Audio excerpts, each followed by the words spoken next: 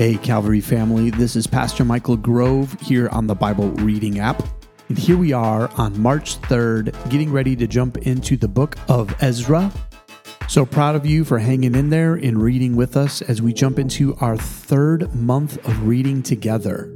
Open your Bibles or just get ready to have the word spoken over you, and let's read together as we go to Ezra chapter 1.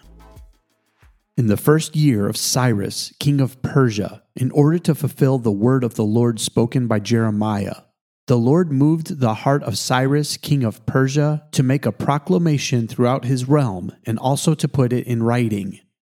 This is what Cyrus, king of Persia, says: "The Lord, the God of heaven, has given me all the kingdoms of the earth and has appointed me to build a temple for him at Jerusalem in Judah. Any of his people among you may go up to Jerusalem in Judah and build the temple of the Lord, the God of Israel, the God who is in Jerusalem, and may their God be with them. And in any locality where survivors may now be living, the people are to provide them with silver and gold, with goods and livestock, and with free will offerings for the temple of God in Jerusalem. Then the family heads of Judah and Benjamin, and the priests and Levites, everyone whose heart God had moved, prepared to go up and build the house of the Lord in Jerusalem. All their neighbors assisted them with articles of silver and gold, with goods and livestock, and with valuable gifts, in addition to all the freewill offerings. Moreover, King Cyrus brought out the articles belonging to the temple of the Lord, which Nebuchadnezzar had carried away from Jerusalem and had placed in the temple of his God. Cyrus, king of Persia, had them brought to Mithredath, the treasurer, who counted them out to Sheshbazzar, the prince of Judah. This was the inventory: gold dishes, 30, silver dishes, 1,000, silver pans, 29, gold bowls, 30, matching silver bowls, 410, other articles, 1,000. In all, there were 5,400 articles of gold and silver. Sheshbazzar brought all these along with the exiles when they came up from Babylon to Jerusalem. Ezra chapter 2. Now these are the people of the province who came up from the captivity of the exiles whom Nebuchadnezzar, king of Babylon, had taken captive to Babylon. They returned to Jerusalem and Judah, each to their own town, in company with Zerubbabel, Joshua, Nehemiah, Sariah, Realiah, Mordecai, Bilshan, Mispar, Bigvai, Rehum, and Baana.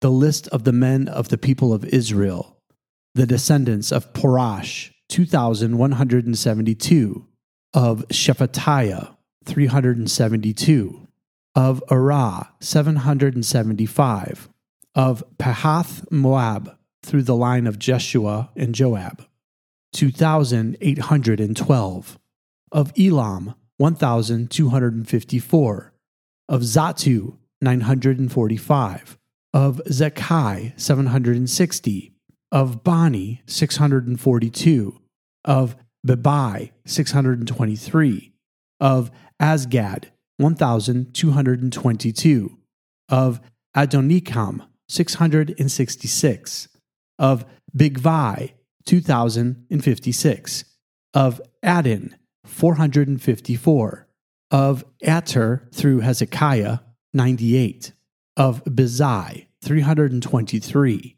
of Jorah, 112, of Hashum, 223, of Gibar, 95, the men of Bethlehem, 123, of Netophah, 56, of Anathoth, 128, of Asmaveth, 42, of Kiriath Jearim, Kephirah, and Beeroth, 743, of Ramah and Geba, 621, of Michmash, 122, of Bethel and Ai, 223, of Nebo, 52, of Magbish, 156, of the other Elam, 1,254, of Haram, 320, of Lod, Hadid, and Ano, 725, of Jericho, 346.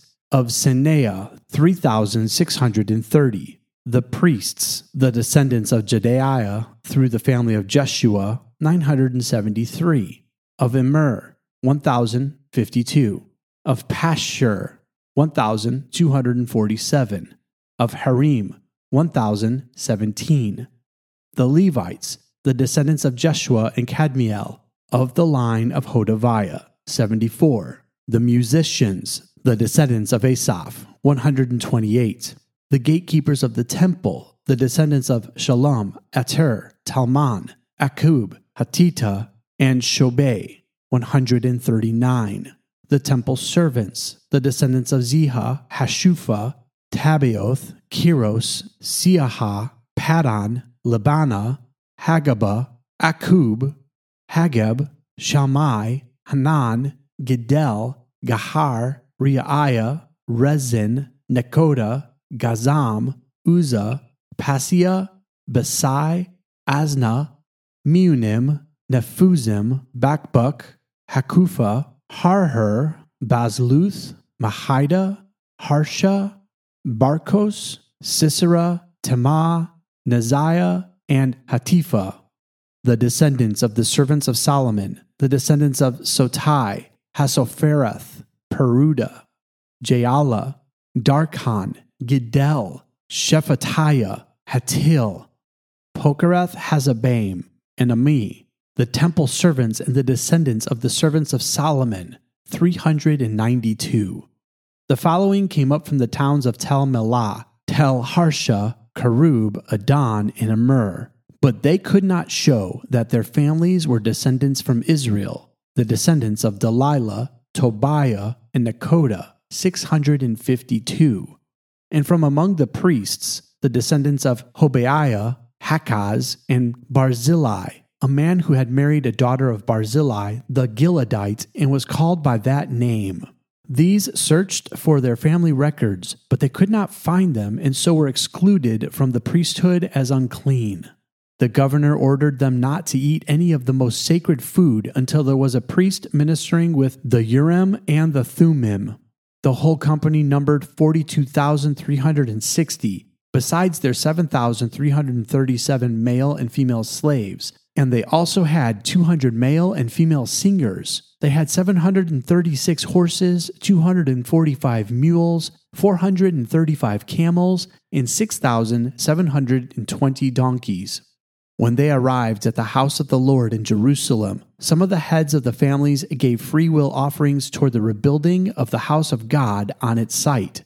According to their ability, they gave to the treasury for this work 71,000 darics of gold, 5,000 minas of silver, and 100 priestly garments. The priests, the Levites, the musicians, the gatekeepers, and the temple servants settled in their own towns, along with some of the other people, and the rest of the Israelites settled in their towns. Ezra chapter 3. When the 7th month came and the Israelites had settled in their towns, the people assembled together as one in Jerusalem. Then Joshua, son of Jozadak, and his fellow priests, and Zerubbabel, son of Shealtiel, and his associates, began to build the altar of the God of Israel to sacrifice burnt offerings on it, in accordance with what was written in the law of Moses, the man of God. Despite their fear of the peoples around them, they built the altar on its foundation and sacrificed burnt offerings on it to the Lord, both the morning and evening sacrifices. Then, in accordance with what is written, they celebrated the Festival of Tabernacles with the required number of burnt offerings prescribed for each day. After that, they presented the regular burnt offerings, the new moon sacrifices, and the sacrifices for all the appointed sacred festivals of the Lord, as well as those brought as free will offerings to the Lord. On the first day of the 7th month, they began to offer burnt offerings to the Lord, though the foundation of the Lord's temple had not yet been laid. Then they gave money to the masons and carpenters, and gave food and drink and olive oil to the people of Sidon and Tyre, so that they would bring cedar logs by sea from Lebanon to Joppa, as authorized by Cyrus, king of Persia. In the 2nd month of the 2nd year after their arrival at the house of God in Jerusalem, Zerubbabel, son of Shealtiel, Joshua, son of Jozadak, and the rest of the people, the priests and the Levites, and all who had returned from the captivity to Jerusalem, began the work. They appointed Levites 20 years old and older to supervise the building of the house of the Lord. Joshua and his sons and brothers, and Kadmiel and his sons, descendants of Hodaviah, and the sons of Henadad and their sons and brothers, all Levites, joined together in supervising those working on the house of God.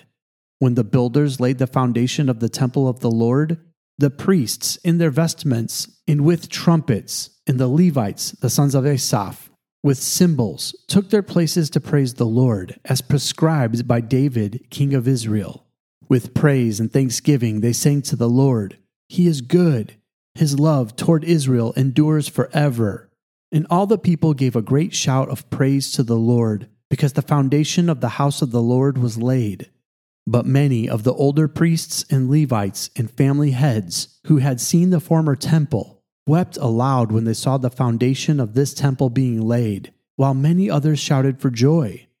No one could distinguish the sound of the shouts of joy from the sound of weeping, because the people made so much noise, and the sound was heard far away.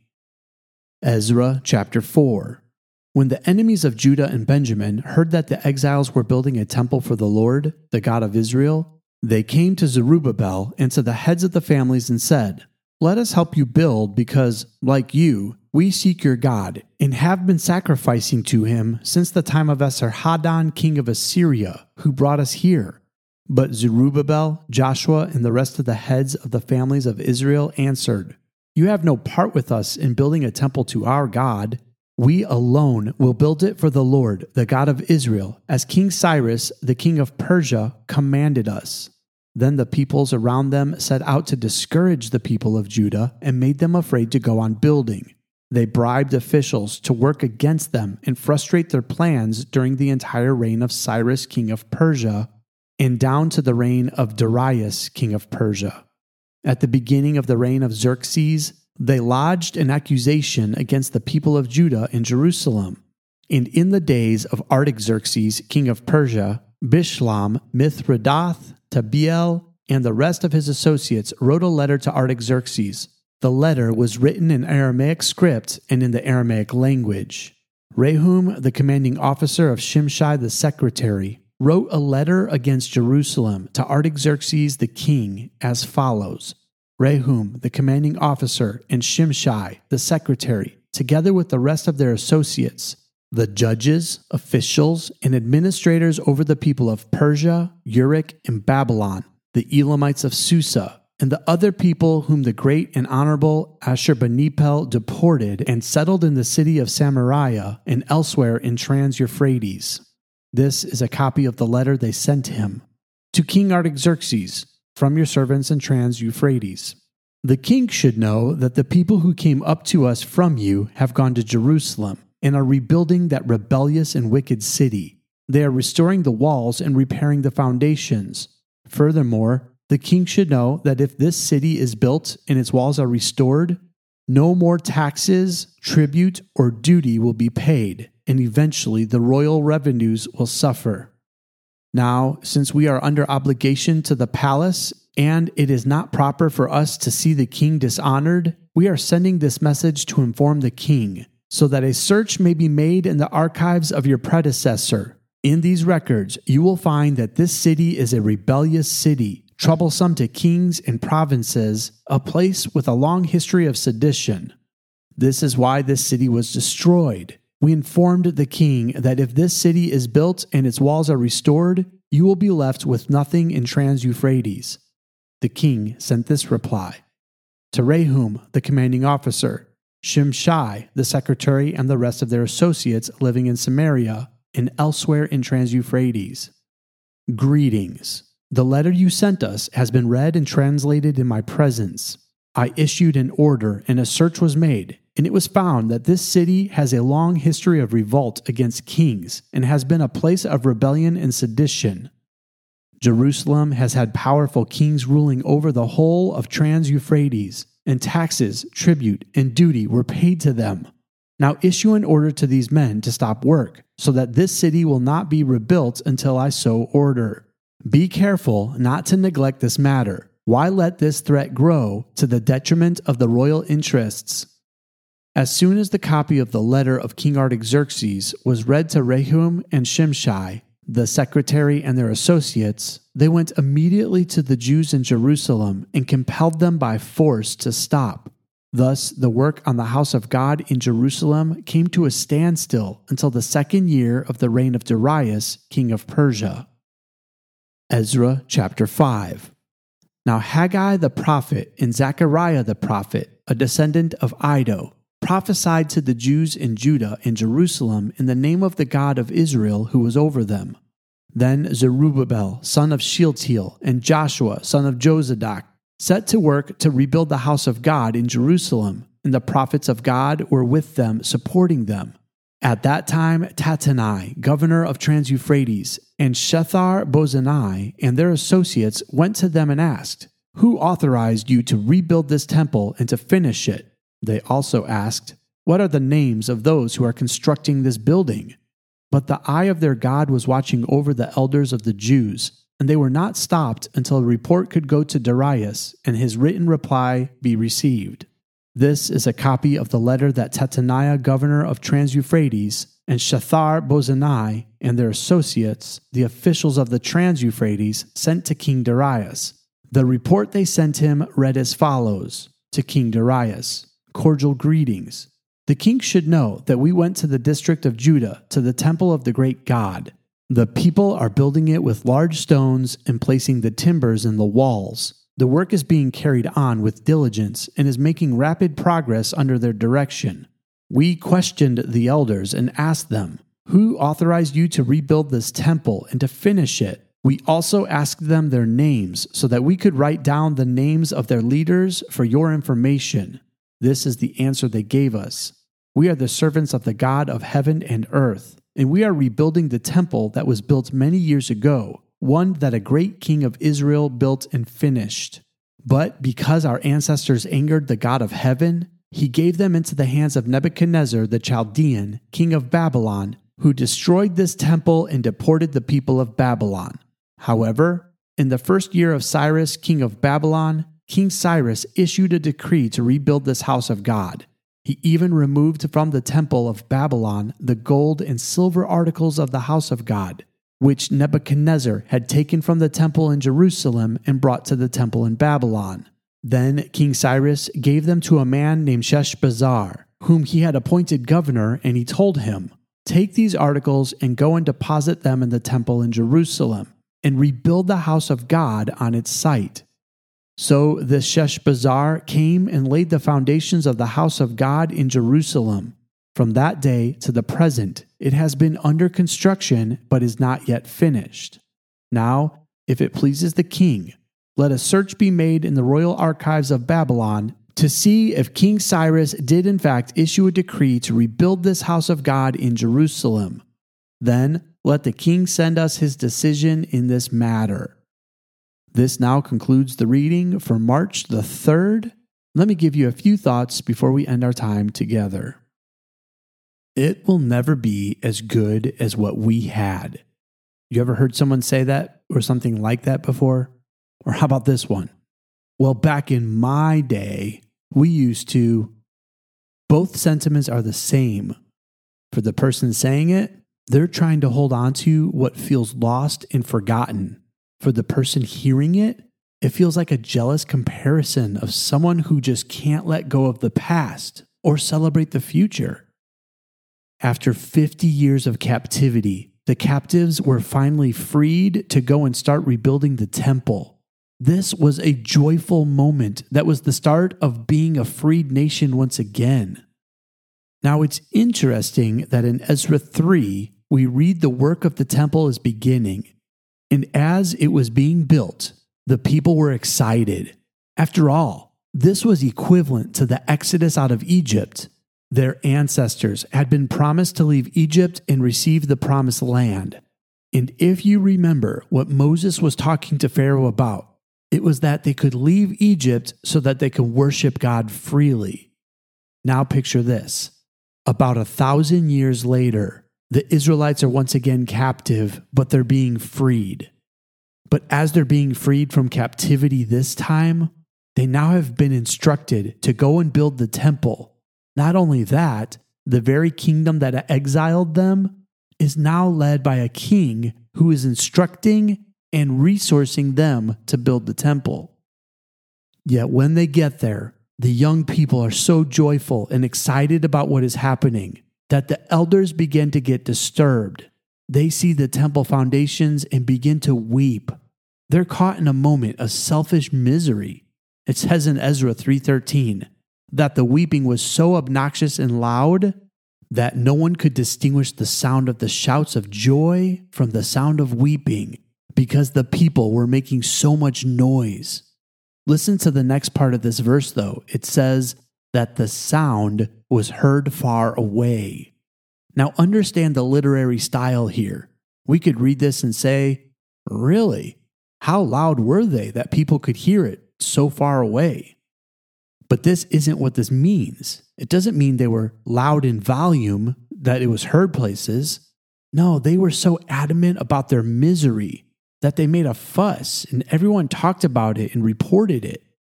You know, the interesting thing is that these same people who are now crying out in misery are the same people who had desecrated the temple so badly that God exiled the Israelites and destroyed the temple.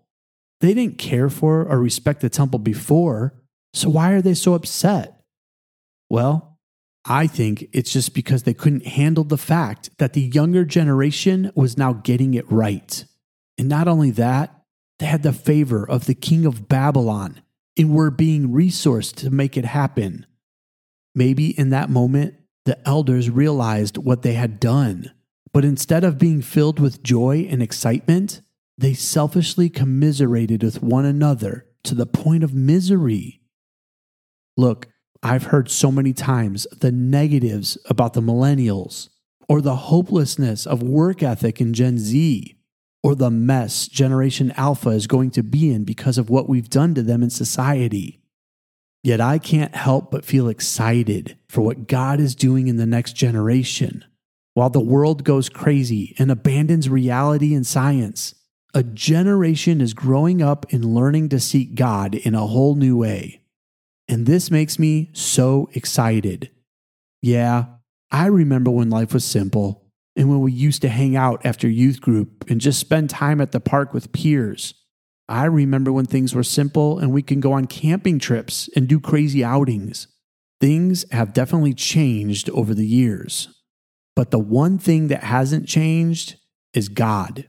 He is drawing the next generation close to Him to carry a brand new mantle on their lives. It might look different, sound different, and have a different type of energy, but it is exciting. And I am so grateful that I get to see the foundations of Christian faith being rebuilt by a desperate generation. I beg you, celebrate with this generation. Encourage them to victory. See them become the generation that builds a place for God to dwell in the midst of His people once again. That's all the time we have for today. I love you, and God bless.